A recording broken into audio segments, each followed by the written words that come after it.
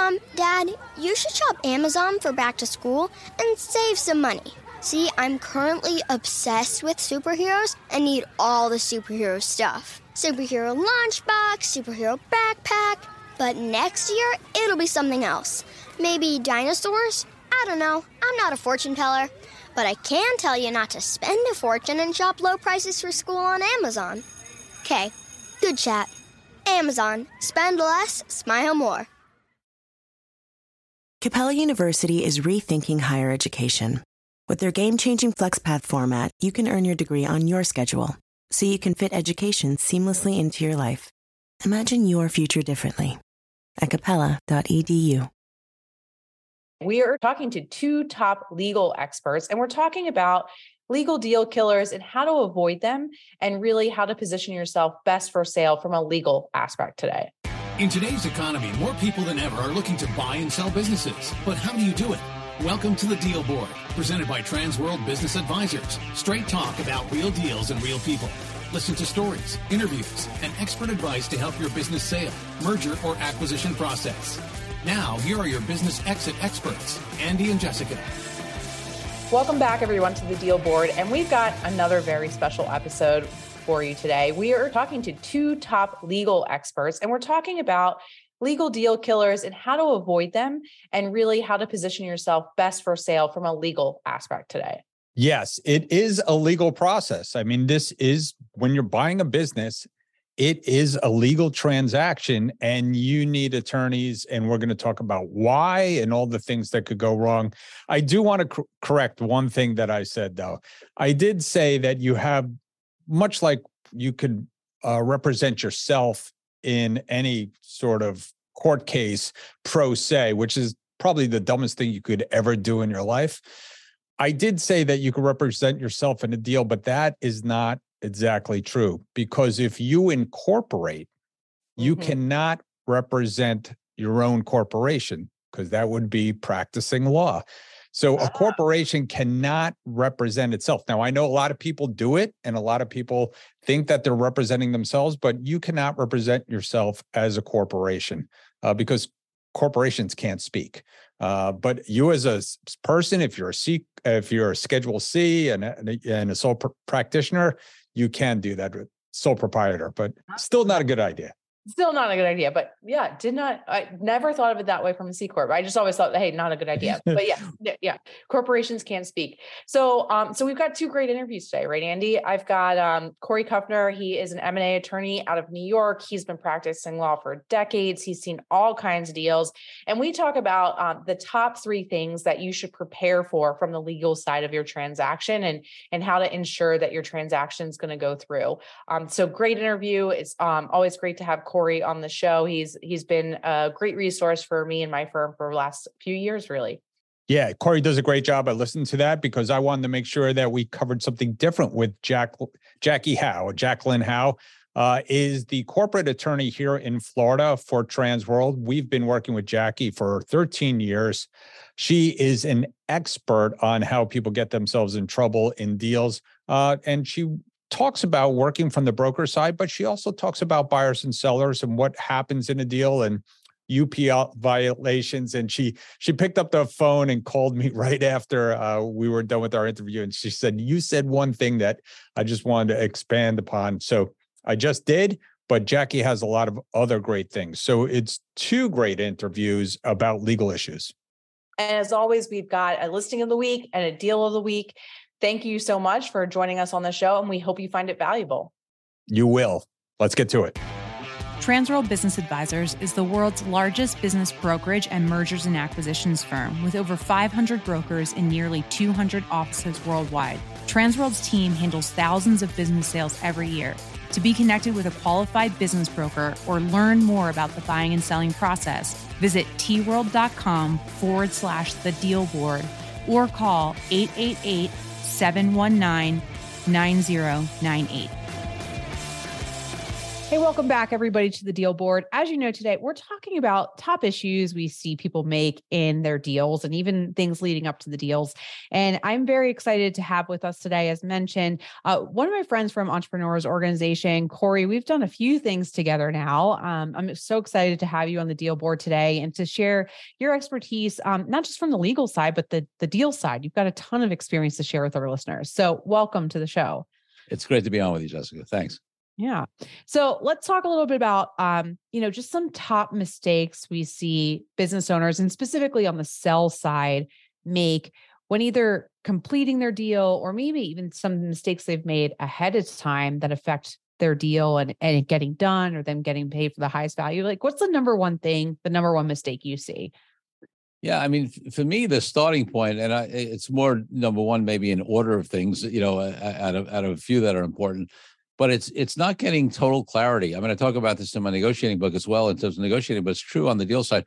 Total clarity of exactly what they want, what they don't want out of the deal, right? When they work with an attorney or they work with an advisor like you, folks like us can really help them out, but we can't really help them as well if we're unclear exactly what they want. Like, why are they doing this deal? What do they want to achieve? Because you mentioned, for example, getting top dollar. That's sometimes the big motivation, but it's not the only one. And for some folks, it's not even the top motivation sometimes, right? Sometimes, do they care about their legacy? Do they want to make sure their employees are taken care of? Do they want to continue to work in the business or not work in the business? If so, for how long? There are a lot of factors like that unfortunately, sometimes people don't fully think through.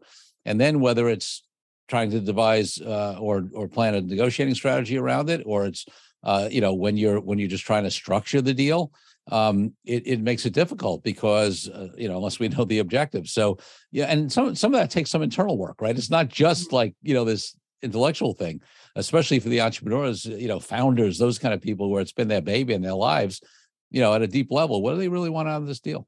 Yeah, I think it's a really good point too, especially in relation to negotiation, right? Because and I know you're very familiar with negotiation, but you can't win every point, right? And if you don't know what's important to your client, and if the client doesn't know what's important to them, I oftentimes find that everything becomes important, right? And then everything becomes a major issue or an obstacle because there's not, like you said, there's not clarity on what's the exact outcome that we want, right, out of this transaction. That's right. And listen, that's one of the quickest ways to kill a deal. I mean, if everything's important, the odds are you're not going to get that deal done because, no deal is going to end up to be one-sided unless it's a fire sale desperation deal, and that's usually where the buyer has the leverage. It's very rare on the seller side that you have that kind of leverage, and that's not a great deal anyway. So yeah, it's absolutely crucial to narrow down, truly what's important and what's not, and what the walkaway items are, not from some place of anger, upset, or ego, but from a place of clarity. Like, hey, I really need to have these 3 things, 5 things, 7 things, but not 25 things, yeah. That in the deal for it to work for me. Yeah, no, I love it. And I think that's there's a lot of crossover in that. That's, like you said, that's some internal work that you have to do coming into selling your business. It's some things you have to communicate with all of your advisors, right? Legal, brokers, accountants, just make sure everybody's on the same page. All right. So number one is clarity. What's another big mistake you see? That people get, it's going to be interesting maybe for some listeners because they're going to assume, and I can get to some of those that I'm going to talk about very specific legal things, but those aren't usually the ones that actually kill the deals, right? Maybe I'll give my third one's lead, but the second one for me is letting their emotions get engaged, right? I mean, listen, the deal process sometimes is grueling, right? Whether it's in tough negotiations, whether it's just in the time to do the due diligence, the amount you have to open the kimono as a seller to have them look in your books, the way the deal might adjust if things are found in due diligence, right? Where now they want to maybe, change the purchase price or move some money to the back, further on the back end, or get some assurances on something. And, so what happens is a lot of people, the minute they have a potential buyer, or at least maybe an LOI, they start thinking the deal's closed. And they start spending the money in their mind, or planning their trip around the world, or the 200 rounds of golf they're going to play, or the next venture that they're going to open, or whatever it is for them. And I always caution clients around that, the deal's not done until it's done. and you should have that mentality. Don't go spend the money in your mind. Don't go, I mean, you could be excited about that possibility, but and then expect that it's going to take time. There may be some ups and downs in the process, and don't let your impatience or your upset or your anger, get you triggered in some way. Try to stay objective and know that it's a process to get the deal done. Yeah, no, I totally agree. We tell our clients a lot that just expect the deal's going to die 3 times, right? And it'll be resurrected, but there's going to be 3 major issues, basically, is what we're trying to say throughout the deal process. And I do find it's really difficult to stay even keeled through a deal, because as much as we tell clients, and I've been there before too, and I've sold my personal companies, it's hard to get an LOI and look at the numbers and not in your mind start spending the money or planning what you're going to do with it or what the life's going to be like. I mean, I just wonder, like, have you seen any clients that really have handled that emotional journey well? And what do you think is the difference between them and somebody that gets really wrapped up emotionally in the outcome? Well, I'd say, listen, the first easy difference is first-time sellers versus repeat sellers, right? So, obviously it's much more difficult for first-time sellers. People have been through it before. They sort of know, they've been through the ups and downs. They got to a successful sale. It's easier the second time around. So let's go outside of that. Let's talk about first-time sellers. Frankly, you're right. It's hard. Listen, I'm a person who does a lot of personal growth work and, business growth work and spiritual work. And I think the people who do the most work on themselves, are the people who are most able to handle that. One of the things I talk about on negotiating is the ability to be detached to the outcome, right? Your best negotiators and deal makers, right? The people that I know that are most successful in deals, they always have a preference to deal close. They have a preference to negotiation is successful. If you and I are doing a deal together, I shouldn't be wasting my time unless I have a preference that we get a deal done. But ultimately, they are equally fine if the deal goes or it doesn't go. They come from that mentality of, listen, we're going to try to get it done. If it's meant to be, it'll be meant to be, and not some kind of laissez-faire way. They move it forward intentionally, but ultimately, if it doesn't meet their objectives they got in a clarity process, which is what they should be doing, then they're going to say, hey, obviously it wasn't meant to be. Maybe we'll do a deal another time. Maybe I'm meant to do a deal with someone else. Maybe I'm not meant to do a deal right now. That's a very, very, we're talking about fundamental, there's all kinds of Eastern religions, Buddhism, whatever that, people spend years trying to get to that space of unattachment or detachment. So we're talking about a difficult thing, but the master deal makers are able to do that, right? But for a founder, business owner, first time seller, unless they've done a lot of that personal work, it's difficult. But hopefully they've surrounded themselves with good advisors like yourself who try to talk some sense into them and keep them on an even keel. Yeah. Well, yeah, it's a really good point too, because look, most of the sellers are coming in and are first-time sellers, right? But That's on right. the flip side, especially if you're selling a larger business, most of the buyers are not first-time buyers, right? That's right. And some of them are professional deal makers. So they have this even keel.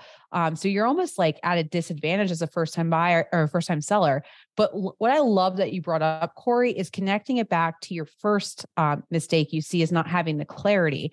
And what I was thinking as you're talking is like, all right, as a first-time seller, if I can go through this clarity exercise, right, and know what my clear outcomes I want for the deal and what's my go, no go for the deal, right? And then I have the awareness that these emotions are going to show up. At least I'm setting myself up for success with those 2 pieces, right? No question about it. And what it helps avoid is, a lot of the stress of a deal. There are obviously other stresses just because it's a big thing, especially when you're selling your baby that you created. But a lot of the stresses are those decisions that you have to make. And if you don't have clarity up front and you're agonizing over it, right? See, if you do the clarity process, I talk about this in my negotiating book, like I teach it, right? It becomes somewhat binary. Now, I'm oversimplifying it a little bit because obviously you can get clear on every term, but the combination of terms, right? They give you more here, maybe you have more flexibility. Yeah. So it's not as black and white, but in general, it becomes somewhat binary, right? In other words, does it meet that objective or does it not, right? You can go to it a more objective standard. If you don't have that, then you're in the moment, in the heat of the battle, so to speak, in the, in real time, you're trying to figure out, does that work for me or not? And a lot of times what happens there is that people end up getting, what we often call deal creep, right? Like they end up agreeing to a deal that they never would have in the beginning because they didn't get clear on it because it was just another concession. And they, and so the risk is one, not getting a deal done because you don't have clarity and you can't, make those decisions. Or the other side, the risk is doing a bad deal because now you just kept, because now you don't want to lose it. You're too attached to it. You're too far down the road. You've sunk costs in it, all these things.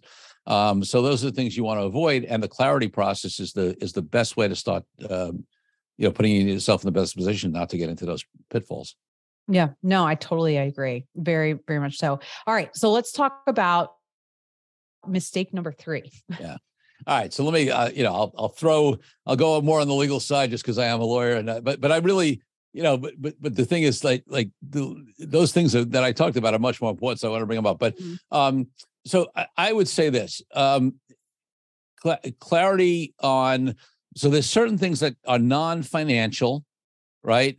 That don't come across as business terms in a deal that ultimately, lawyers make a distinction sometimes between business decisions and legal decisions. Mm-hmm. Everything's ultimately a business decision, right? Ultimately, everything's a business decision because your lawyer may want you to get better protections on an indemnity, but, and the other side won't give it. Ultimately, it's going to be a business decision. Do I want to give that up and do the deal?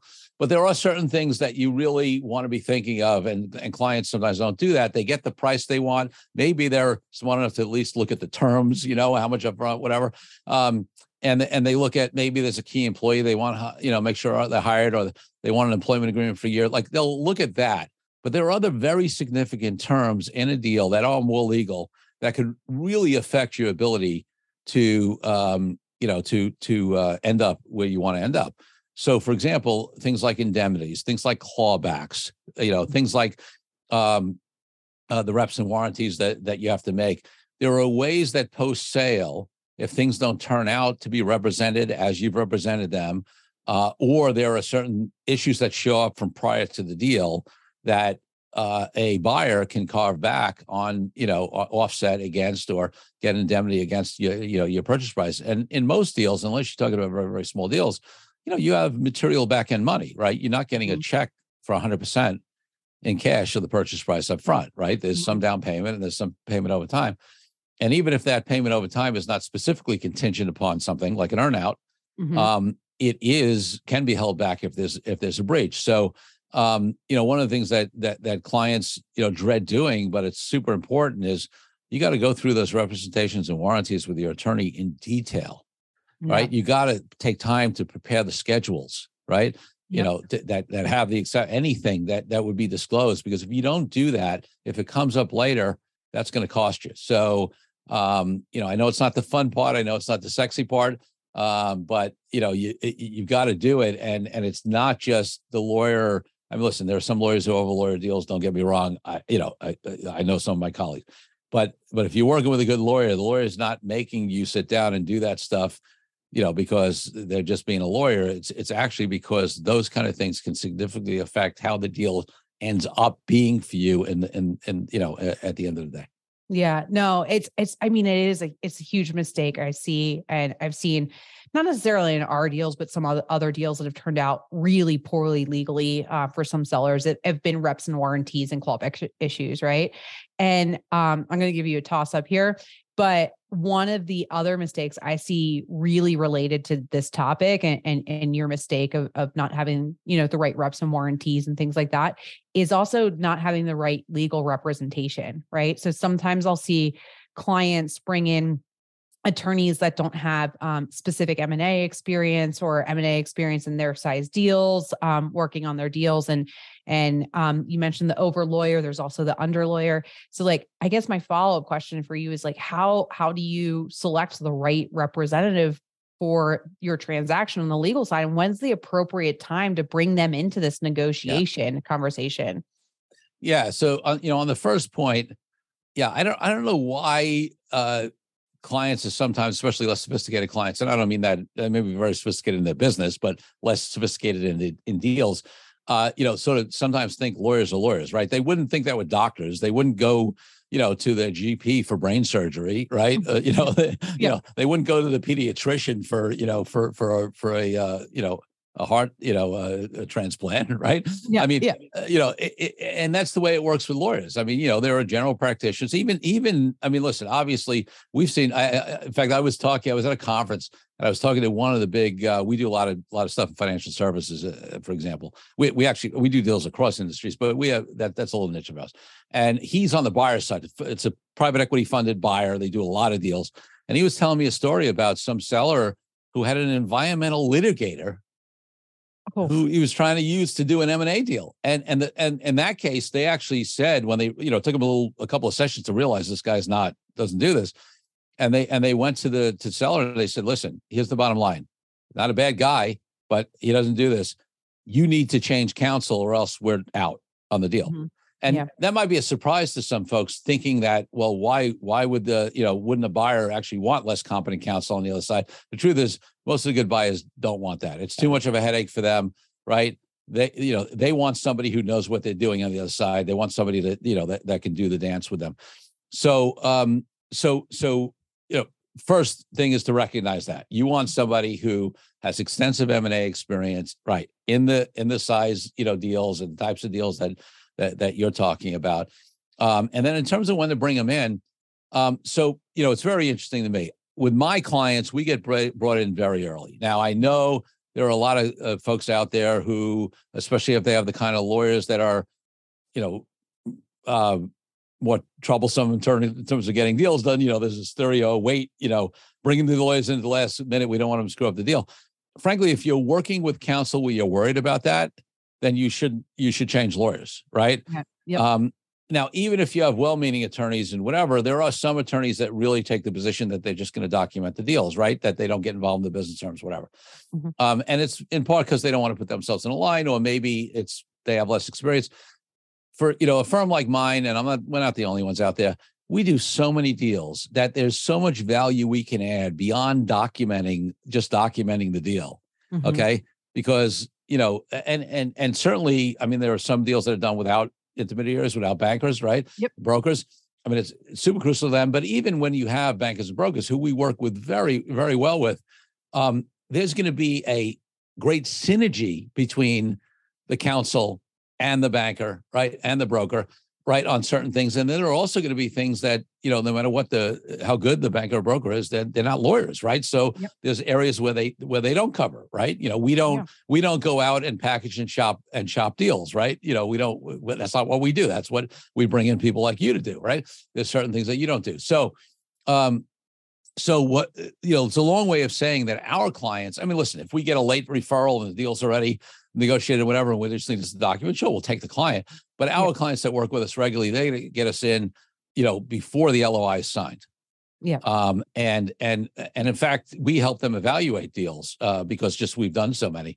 And then even at the LOI stage, even though it's non-binding, and this maybe relates back to another mistake that people make, even though the LOI for the most part is non-binding, usually it's got, a non-shop provision and maybe NDAs if you don't have a separate one that's binding, but you don't have to do the deal. People think, that means that they can just sign it. And it doesn't matter because they'll negotiate it later, but that's not the way it works in deals, right? It looks like it's a retrade of a deal if you renegotiate a later point after you sign an LOI. So there are certain things like, we try to get things like, our indemnity caps and baskets and some of the other things that you might negotiate later that could affect the deal into the LOI. I mean, it depends on deal size and whatever and flow and whatever. I'm not saying we try to, but there are certain deals where it really makes sense to get a more comprehensive LOI. What that does for you is it avoids you spending a lot of money in legal fees and a lot of time, and then finding out later during a definitive agreement process that, there's a big problem. You get, you deal with more upfront. So we get involved early. Yeah. Yeah. And I said it was a toss up because I knew we were going to completely agree on this topic, but yeah, definitely bringing in specialists in M&A. I do want to point out though, too, to our listeners, I don't think, and Corey, tell me if you don't agree with this. I don't think it's necessary in most industries that you have to have a specialist in M&A in your industry. Like sometimes I think generalists from an industry perspective are more creative deal makers. Like I see lawyers that work across industries bring in really creative ideas that they might have done on a logistics deal that they're now bringing to some type of e-com thing that e-com's never seen before. Right. So 100%.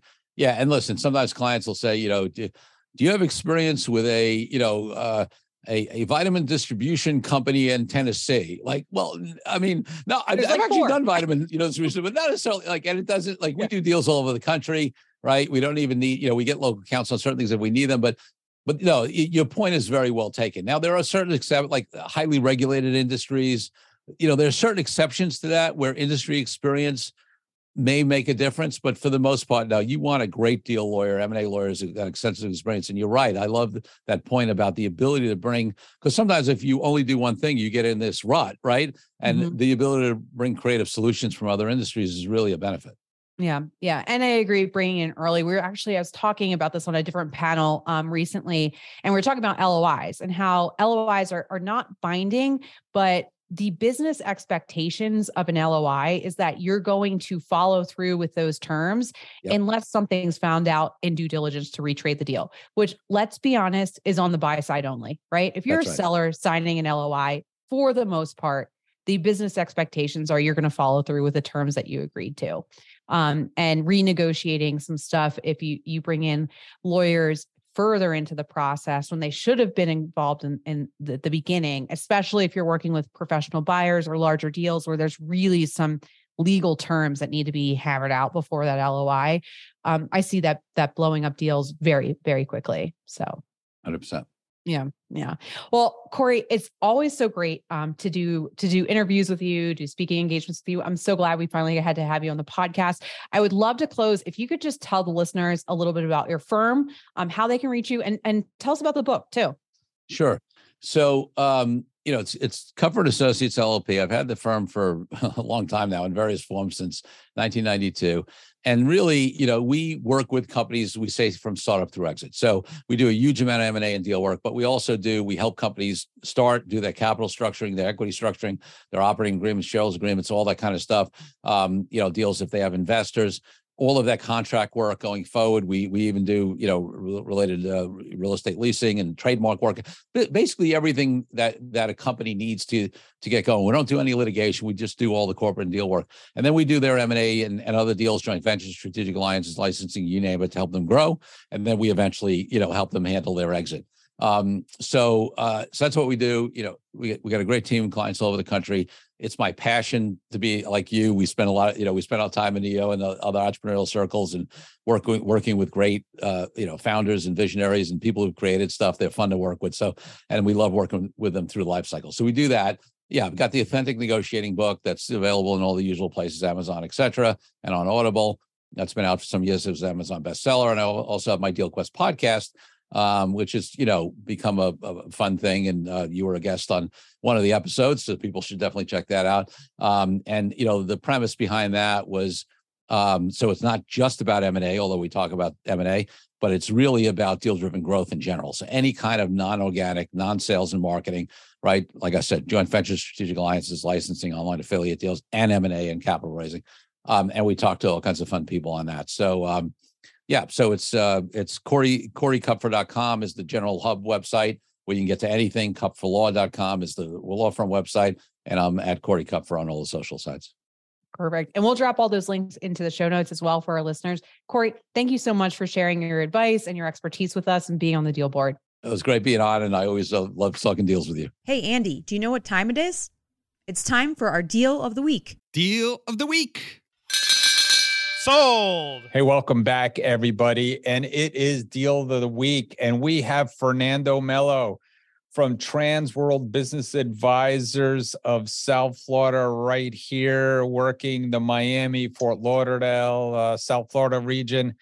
And Fernando just got a really nice deal done in the import-export business. So Fernando, distribution business. So tell me about it. Well, yeah, this is a very young company, only 4 years old. It was, suffered through the pandemic a little bit, but they found a niche in the U.S., which is the market for Brazilians that, migrate here. There's an estimate of about 2 million Brazilians living in the U.S., mostly in Florida and Massachusetts, and in a good part in New Jersey also. So, yeah, this is a very, very interesting niche where they bring food products and consumer products to satisfy those people that those products from home. It was listed for $914,000 and was sold at full listing price. It was quite interesting because the seller brought the buyer and offered a very, very generous seller finance package. So out of $914,000, the down payment was only $150,000, and the rest financed over 15 months. So it was kind of a great deal for the buyer, but the sellers really wanted out. Yeah, it sounds like it, and it sounds like a good business. I mean, like you said, there's tons of people that have immigrated here from Brazil, and I know that we have a lot of expats from London and England and UK, and so those products are brought in as well, and people miss their home goods, right? Exactly, and they're willing to pay premium for the products that are used to, the brands that they like. So yeah, it was a really good sale. It was sold in 2 months. It was complicated. Yeah, it was complicated because seller and buyer knew each other. So when it starts like that, it's very hard to keep control of the process, right? But in the end, it worked out well. It was a good deal. Yeah, even when the buyer and seller know each other, we often find that they need us even more, right? They need a referee. They need to make sure that the deal is being done correctly and they're not just working on emotions. And we've seen this a lot of times where the seller, eventually finds the buyer, but still getting that deal done is complicated, like you said. Absolutely. They thought that by just having a meeting in which I did not participate, by the way, and just agreeing on the payment terms would be enough, and everything else, there was nothing else, right? And then the devil's in the details, and neither side wanted to know about details. So that was the challenge, step by step, educating, pushing back, and trying to have the ducks in a row, right? And so in the end, it worked.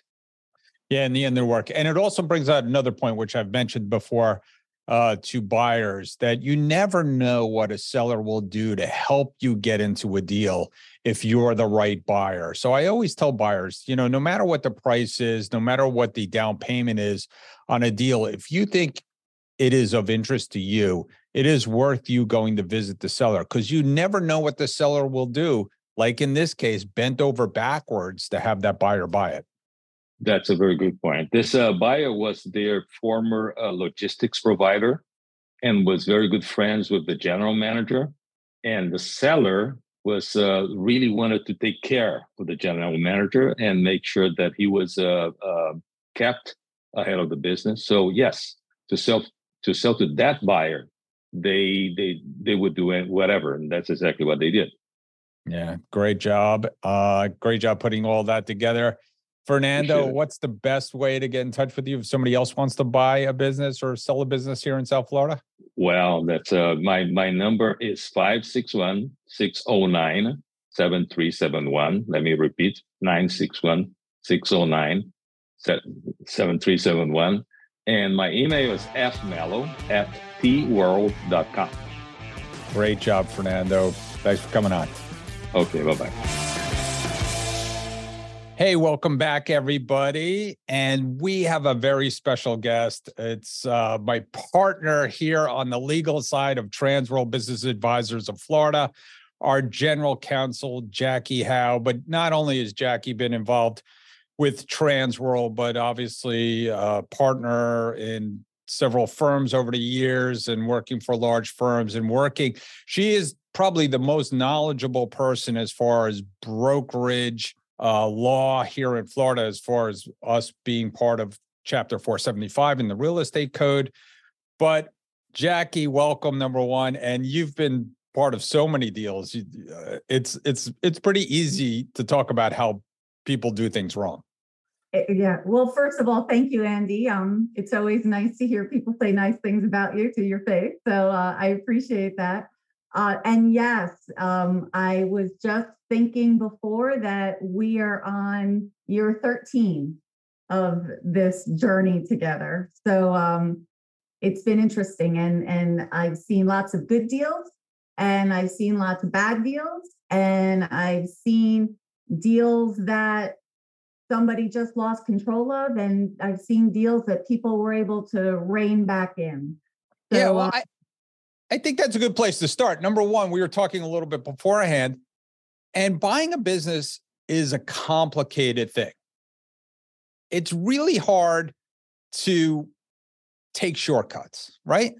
It's so hard to take shortcuts. And I think what I've seen a lot, and where I've seen things go really south, and for the audience, by way of background, I am by trade a commercial and real estate litigation attorney, which in Florida puts me square in the middle of business brokerage because you all are licensed actual real estate agents. What I have seen where things go south is where somebody says, no, I don't need a lawyer. We're good. Or, I'm only buying a pizzeria. Why do I want to spend the money on a lawyer? That's silly. Or I like this guy, or I like this person, or no, the person's staying on. I don't need them. Or, they just think they're the smartest person in the room. And that's really, I think, one of the biggest mistakes that people make initially is not knowing what they don't know. Yeah, I agree with you. And one of your sayings that always rings in our head here at Transworld, and you talk a lot to people during training, and you talk to buyers and sellers all the time, is really at the end of the day, we're only as good as our paperwork. Absolutely. Absolutely. And that, Transworld has put a lot of time and effort into creating forms that are helpful for people to use as a starting point. But understand that brokers are not attorneys. They can just give you this form, and then it's up to you and your counterpart, your buyer or seller counterpart, to work out the details. You cannot rely on the broker to give you legal advice, accounting advice, tax advice, anything of that nature. You need to have the right attorney, CPA, any type of professional on your side to help you through this process, because, it's not a big deal until it's a big deal, right? I mean, that's the way it is. Everybody hopes that it's smooth and it's wonderful, and you see this business and it's the perfect business for you, whether you want to be an owner operator or an absentee owner, and you're going to buy it and you're going to have a nice return on your investment. Unfortunately, that's not always the case. And in this country, people like to look to blame somebody else for their own shortcomings. So, the most advice that we can give people is arm yourself up front with the right people behind you. Yeah, you need a professional. I mean, everybody should have an attorney in a deal. I'm not a huge fan, and I know some places have one attorney that handles all the paperwork on a deal. Both you and I are not a fan of that. Most bar associations across the country are not a fan of that. We like both sides. No matter how small the deal, you should have an attorney. It really pays. I mean, you need to have the right attorney. We could talk about one of the deal killers in the world is having the wrong attorney, for sure. And I think we have another interview on this. He talked about having the right professionals. So I don't think we need to dive into that. But not only as, you have to have a professionals, but a lot of times, even in Florida, and we know this is the case, both the buyer and seller are deemed professionals. You don't necessarily have the protections of being a consumer when you're buying a business. True. And this is something that we find a lot when, it's another one of my many things that I've always said. Somebody buys a business that they had no business buying. And the answer, they always come back with, well, I didn't know. In Florida, the purchase of a business is deemed the same as the purchase of commercial real estate. And under Florida law, the purchaser of a commercial enterprise is deemed to be a sophisticated purchaser. It is a much lower bar. It is, to coin the term that I think most of us have heard at some point in our life, caveat emptor, buyer beware. it is a completely different standard when you buy your home. Because in Florida, the law has a lot more protections for homeowners because they're presumed to not be sophisticated. But here, if you're smart enough to think you can run a business, you're smart enough to know that you should be able to read a contract and hire the right people to help you. Yeah, I think it's critical. And we do have a lot of paperwork here at Transworld that we use. And we always tell our advisors, and we tell the buyers and sellers, you're only as good as your paperwork, right? And Absolutely. you have to fill it out correctly. You have to have the right entities involved, right? That is a huge one. I mean, I don't do as you know, Andy, I don't do transactions. My role is to advise Transworld and to advise the agents and the brokers, and to make sure that they are doing everything that they can to represent their clients as they're supposed to according to Florida law, and to do things to protect themselves to help make sure that they get paid. And one of the most common things I had found early on, thankfully I don't see it as much now, is, as you said, people didn't understand that we have a market, we have a listing agreement, we have, all types of agreements. And if you change the printed word, you are necessarily impacting how that document is going to operate. So you have to be very careful of how you do that. And I always say, I understand that listings are very important, because without listings, you don't get deals done. I get that. But in the heat of the moment, you have to be careful about how you modify things. And if you're at, we always used to use the example of, you're at the diner, you're at the pizzeria, or you're at the shop, and you're trying to get the listing signed, and the seller handwrites something, right? If you have to countersign that, because it has to be signed by both parties. Similarly, we see that people don't sign the marketing agreements with their true corporate entity. So if you are, and this goes not only for marketing agreements, this goes for when you're doing a deal. You have to make sure that this deal, that the person that is signing the document is signing under the right corporate entity and has the authority to bind the company.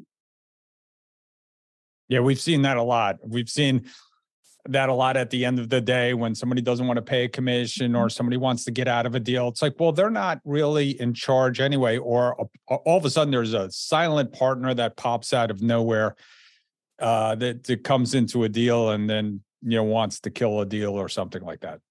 Well, absolutely. And unfortunately, we've seen it too many times. But, that's where my knowledge as a litigator comes in, because, if you have to litigate something, then you're dealing with arguments of, well, did this person have apparent authority? Okay. Did they represent themselves as having authority to bind the company? Did they sign all the documents? Did they did they engage in the negotiations? Were they the person that the buyer met at the shop to give a tour? Are they the ones that were negotiating with the SBA? All these things go into what would ultimately prevail in litigation, but litigation is a horrible, horrible thing for anybody to want to get into. Litigation is not a good business tool. I mean, some people use it as a weapon, but certainly it's not something that is an efficient thing to get things done. And, speaking of efficiency, right, we talked about trying to take shortcuts before. A lot of people, when they do they want to do a simple letter of intent. And I'm not a huge fan of that. And I think one of the reasons is it really doesn't get an agreement together. No. I mean, we're agreeing to agree hopefully later. And then people go through a whole bunch of work, whether it's doing a quality of earnings or a simple due diligence. There's no such thing as a simple due diligence. And if they have this simple LOI that really doesn't spell out the terms of the deal, you don't have a deal, right? No, absolutely not. An LOI, a simple LOI, is a promise to make a promise. There is nothing binding within an LOI. Now, if you want to go the next step, there are provisions in an LOI that you could make binding. Okay, but as a whole, LOIs are not a binding document. And you're right, a lot of, bigger deals, people just operate on LOIs.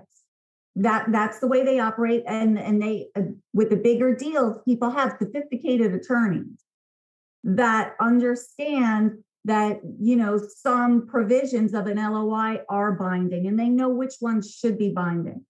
But generally, LOIs are a promise to make a promise. They are specifically not binding. It's a letter of intent as opposed to a contract. Right. Yeah. And I've seen the other thing that I think gets intermediaries in a bind, and oftentimes, buyers and sellers. Explain. We talked a little bit about unlicensed practice of law earlier, and I just want to get that out there again. Practicing law is writing legal documents or giving legal advice to other people. Yeah. So you can't get in trouble for doing your own legal work, because you can do your own legal work, and that's a bad thing. But you can do it. But this is where some brokers out there in the world I see get in trouble because, I'm going to write up a letter of intent. That's not legal in just about 50 states, I believe. Law school, basic law school. That's why we go through the torture that we do. There's a reason for it. And it's, it's all of the nuances of why it is a bad idea. And I can go into this from a couple different levels. Andy, I told you, winning or losing an argument or a deal could literally be putting a comma in a sentence or putting the word "or" in a sentence. There's a reason why sometimes, to your frustration, I agonize over how things are worded, because every word counts, every comma counts, every sentence counts. And I understand the frustration from the intermediary, because especially the experienced people have been doing this for 20 years, 30 years. They have seen countless deals. So while they may know generally how something goes, they legally cannot tell somebody or give somebody advice on how to do it. And I have seen bar associations, not only in Florida, but in other states, really crack down on this, to the point that you have to be very careful. Again, Transworld takes a lot of time and effort to do their form. And there's a reason why, because we want to give something that's as generic as we can. But if you are even filling out and saying in an addendum or an amendment, right, and say, okay, you want to do this, you want to do that, and then you write it out, even that could be a problem. So, you need to make sure you have all the disclaimers. You ideally, not to keep going back to this, but you want to have an attorney be there to do it for you. Because the broker, if they get a UPL violation, which is an unlicensed practice of law violation, that's a big deal. And, if they are found that they've done that, then that could hurt their license. If you're in most of the states, I believe, require a real estate license to sell a business. So you don't want to do anything to jeopardize your livelihood. No. And it's certainly, we've seen some UPL violations in the past, and we've passed, luckily, here in Florida, because we've done the right thing. And really because we do include attorneys. That's the job of a form. A form is to get the deal started, much like the FAR bar, and a lot of other states have something like a Florida Association of Realtors, the Realtor Association and the Bar Association of that state get together, create a contract, fill in the blank contract, so realtors can start a purchase, then hand it over to attorney. Same thing should happen here in brokerage. A deal gets started, whether the buyer writes a letter of intent or the broker has a fill in the blank form that they've gotten approved from their own attorneys. And then those deals are handed back to attorneys. Now, we were talking about deal killers, and there's plenty of other deal killers of just setting up a deal and trying to get a deal started, we see a lot of other people getting more aggressive. And as business brokerage gets more popular, we're seeing things pop up in leases, and we see things pop up in financing that are deal killers because they're anticipating. And I know Alan, our commercial real estate guy, was talking this week about some of the things we've seen in lease assignments, right? It's crazy. And understand that when it comes down to it, your landlord, when you're a tenant, hopefully, your landlord only wants you to succeed. They want to help you. They want to maintain, a good space. They want to do whatever they can. Man, if you're coming in and first of all, your lease allows you to assign your lease, because a lot of leases won't even allow you to assign. But, landlords will look at that as a payday. So, depending on the verbiage, your lease should say that if you want to do an assignment, the landlord will not unreasonably withhold the assignment. But understand, it doesn't have to fail. It doesn't. Yeah, we've seen all kinds of things. We've seen assignment fees, right, like you said, which is very common. Although the one Alan mentioned was egregious. It was, what was it, a full year of the lease? A full year of the lease. And we've seen where they said if the asset value is above the value of the assets that are inside of the leasehold, then the landlord gets the proceeds of the sale. I mean, that is kind of crazy, but we've seen that in some of the new leases out there. So if you're getting into a lease out there in the world, or you're thinking about selling your business, perhaps the first thing you want to do is look at your assignment clause. Well, here's another thing that catches people that they don't realize. And I'm going to use a restaurant as an example. If something is affixed to the wall, a lot of times that becomes the landlord's, because it's affixed. So right. There's all kinds of issues and all kinds of ways that deals can go south without having a knowledgeable person review your legal documents. Yeah. Understanding that, the reason why Transworld is so successful and why business brokerage is becoming so popular is because what we're talking about are the exceptions to the rule, right? And the vast majority of deals go wonderfully. But what we're talking about is being able to give people the tools that they need so that it is a positive experience. Right. And in this situation, forewarned is forearmed, right? If you go in knowing that you need to protect yourself, then you can get in front of any potential problems, because you don't want somebody to have a bad experience buying a business, because it shouldn't be a bad experience. So you just have to protect them. And speaking of bad things that happen in deals, or things, like you said, sellers should go into a deal wanting the buyer to succeed. Mm-hmm. The brokers want to go into a deal making sure the buyer is a good buyer. And, so a lot of times we try to make sure that we ask the seller when we're listing the business, is there anything else that you're not telling us about that could perhaps cause an issue in a deal? And, how many times did the sellers don't disclose a lien or don't disclose pending litigation? I mean, that could be a nightmare, right? It could absolutely be a nightmare. Understand a seller is incentivized to sell their business for the most money that they can. So when you're dealing with situations, circling back to what I said before about, like in Florida, buyer beware, it is on you as a buyer to do all the due diligence that you need to do to within the realm of what you can possibly know. Obviously, fraud is fraud. So that's an intentional effort to hide or conceal. That's a different situation, which we've dealt with, and it's probably a whole other podcast discussion. Right. But to the extent that you could know, it's incumbent on you to find out. So if the seller is not disclosing a lien, that could affect your finance. Because is it a lien on the equipment? You're buying the assets of a business, but if the assets are encumbered, then what is it that you're buying? We've seen situations where people are buying the assets of the business, but the seller, for all intents and purposes, doesn't own the asset because they've encumbered it so much. So then what's the buyer left with?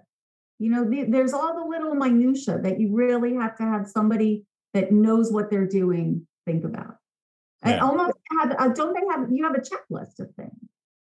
Yeah, I mean, there are checklists out there. We don't like to provide checklists because, of course, we don't want to. We don't provide it, but the person that's doing the due diligence, the attorney would have. Absolutely. And another reason why you need an attorney, they have access to databases. They could look up, they could see litigation that's in progress that we might not be able to see. Of course, they could check the docket and things like that. Here's one more thing that they can check, by the way, is not only the docket for litigation, but they can check to see if there's any judgments recorded against the business. And judgment is good for 10 years, and then it can be renewed for another 10 years. And we always tell people, the other thing that, as I started this part of the conversation with, the best thing to do is disclose these things, because a lot of times we could solve them, but if you know about something in a deal, if you're a buyer, you're a seller, you're an accountant, you're an attorney, you're the broker, I think almost the law almost around the land is that if you know, you should disclose. The law in Florida is, for the brokers is different. And a lot of people try to impose an obligation on an intermediary in Florida that is actually higher than their legal obligation. So in Florida, intermediaries do not owe a fiduciary duty to a buyer or seller or both. They represent the transaction specifically. So because they represent both sides of the deal, they will not and should not do the due diligence. They will not do that because that creates an impermissible conflict, because they don't represent one or the other. So they will not do it, or they should not. Hopefully I've hammered that in enough. Their only obligation in Florida is to deal honestly and fairly, which goes to what you're saying. If you know something, disclose it. Right. I like to say too, with anything, it's kind of, whatever, but own your warts. If there's a wart in the deal, just come out with it. And then you can deal with it. You can get in front of it. But if you hide it, if you put it under the table, if you don't deal with it, it's going to be a bigger deal than it otherwise might need to be. And we tell that to people all the time, because things come out post-closing, like the deal, oftentimes we think, well, the deal's done.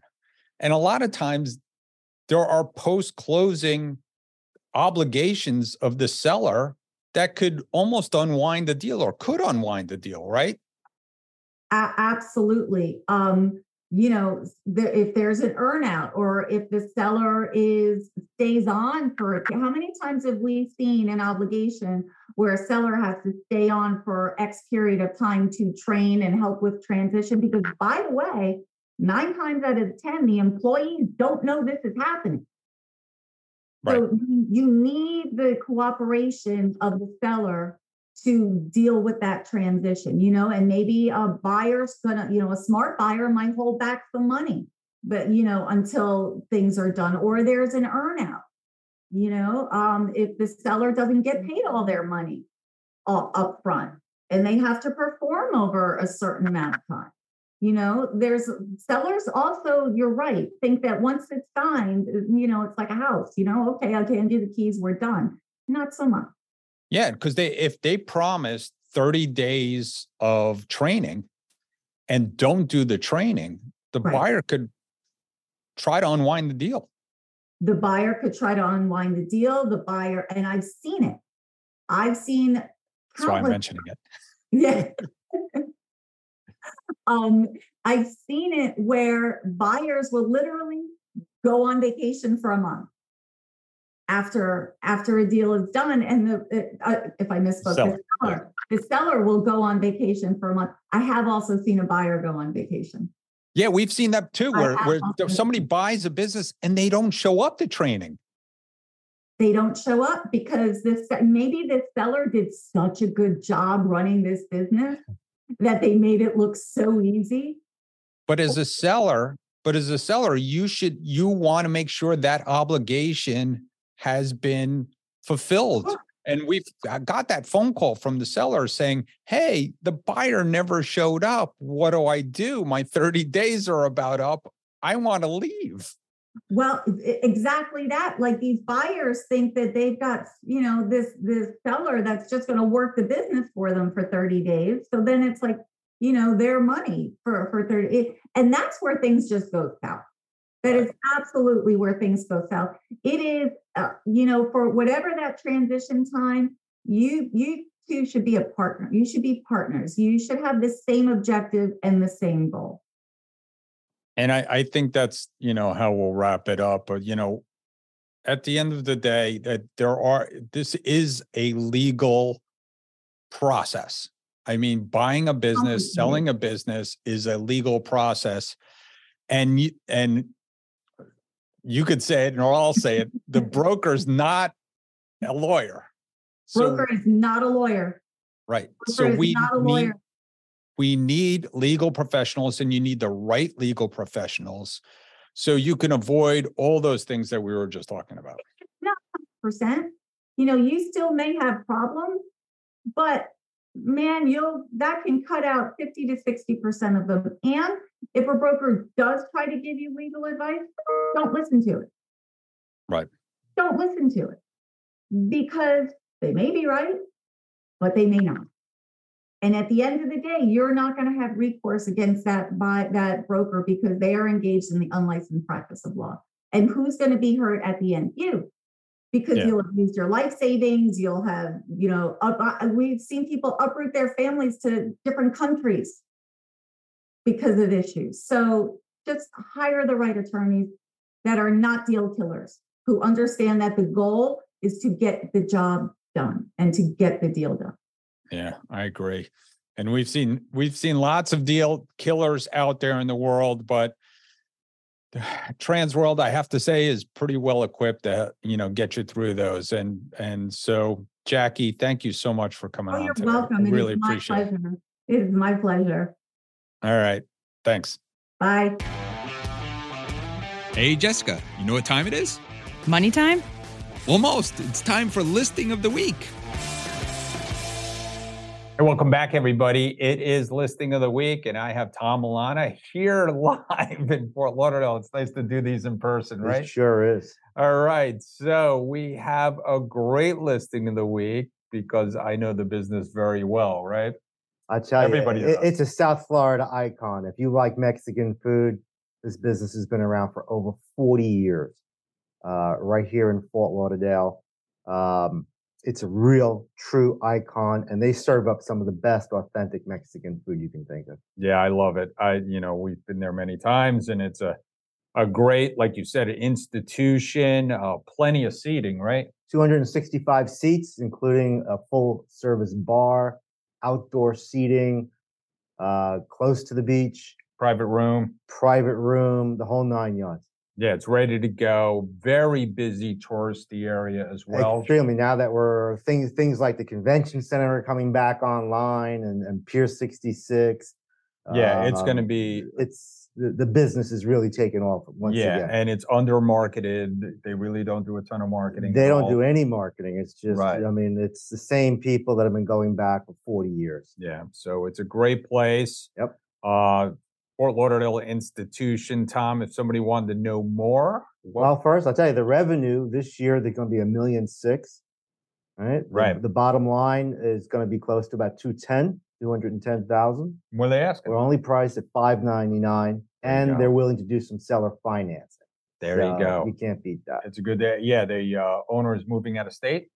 Owner's retiring. Right. The owner of this place was the busboy from the original founder. Right. I mean, that's how long he's been there. Yeah. So you can reach me at tom@tworld.com or 561-702-6867. Move fast. It'll go quick. Sure will.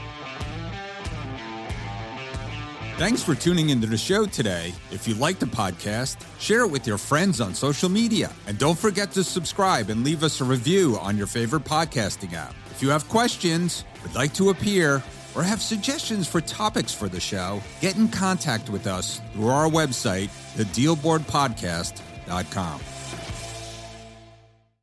Mom, Dad, I humbly suggest you save some money and shop Amazon for back to school.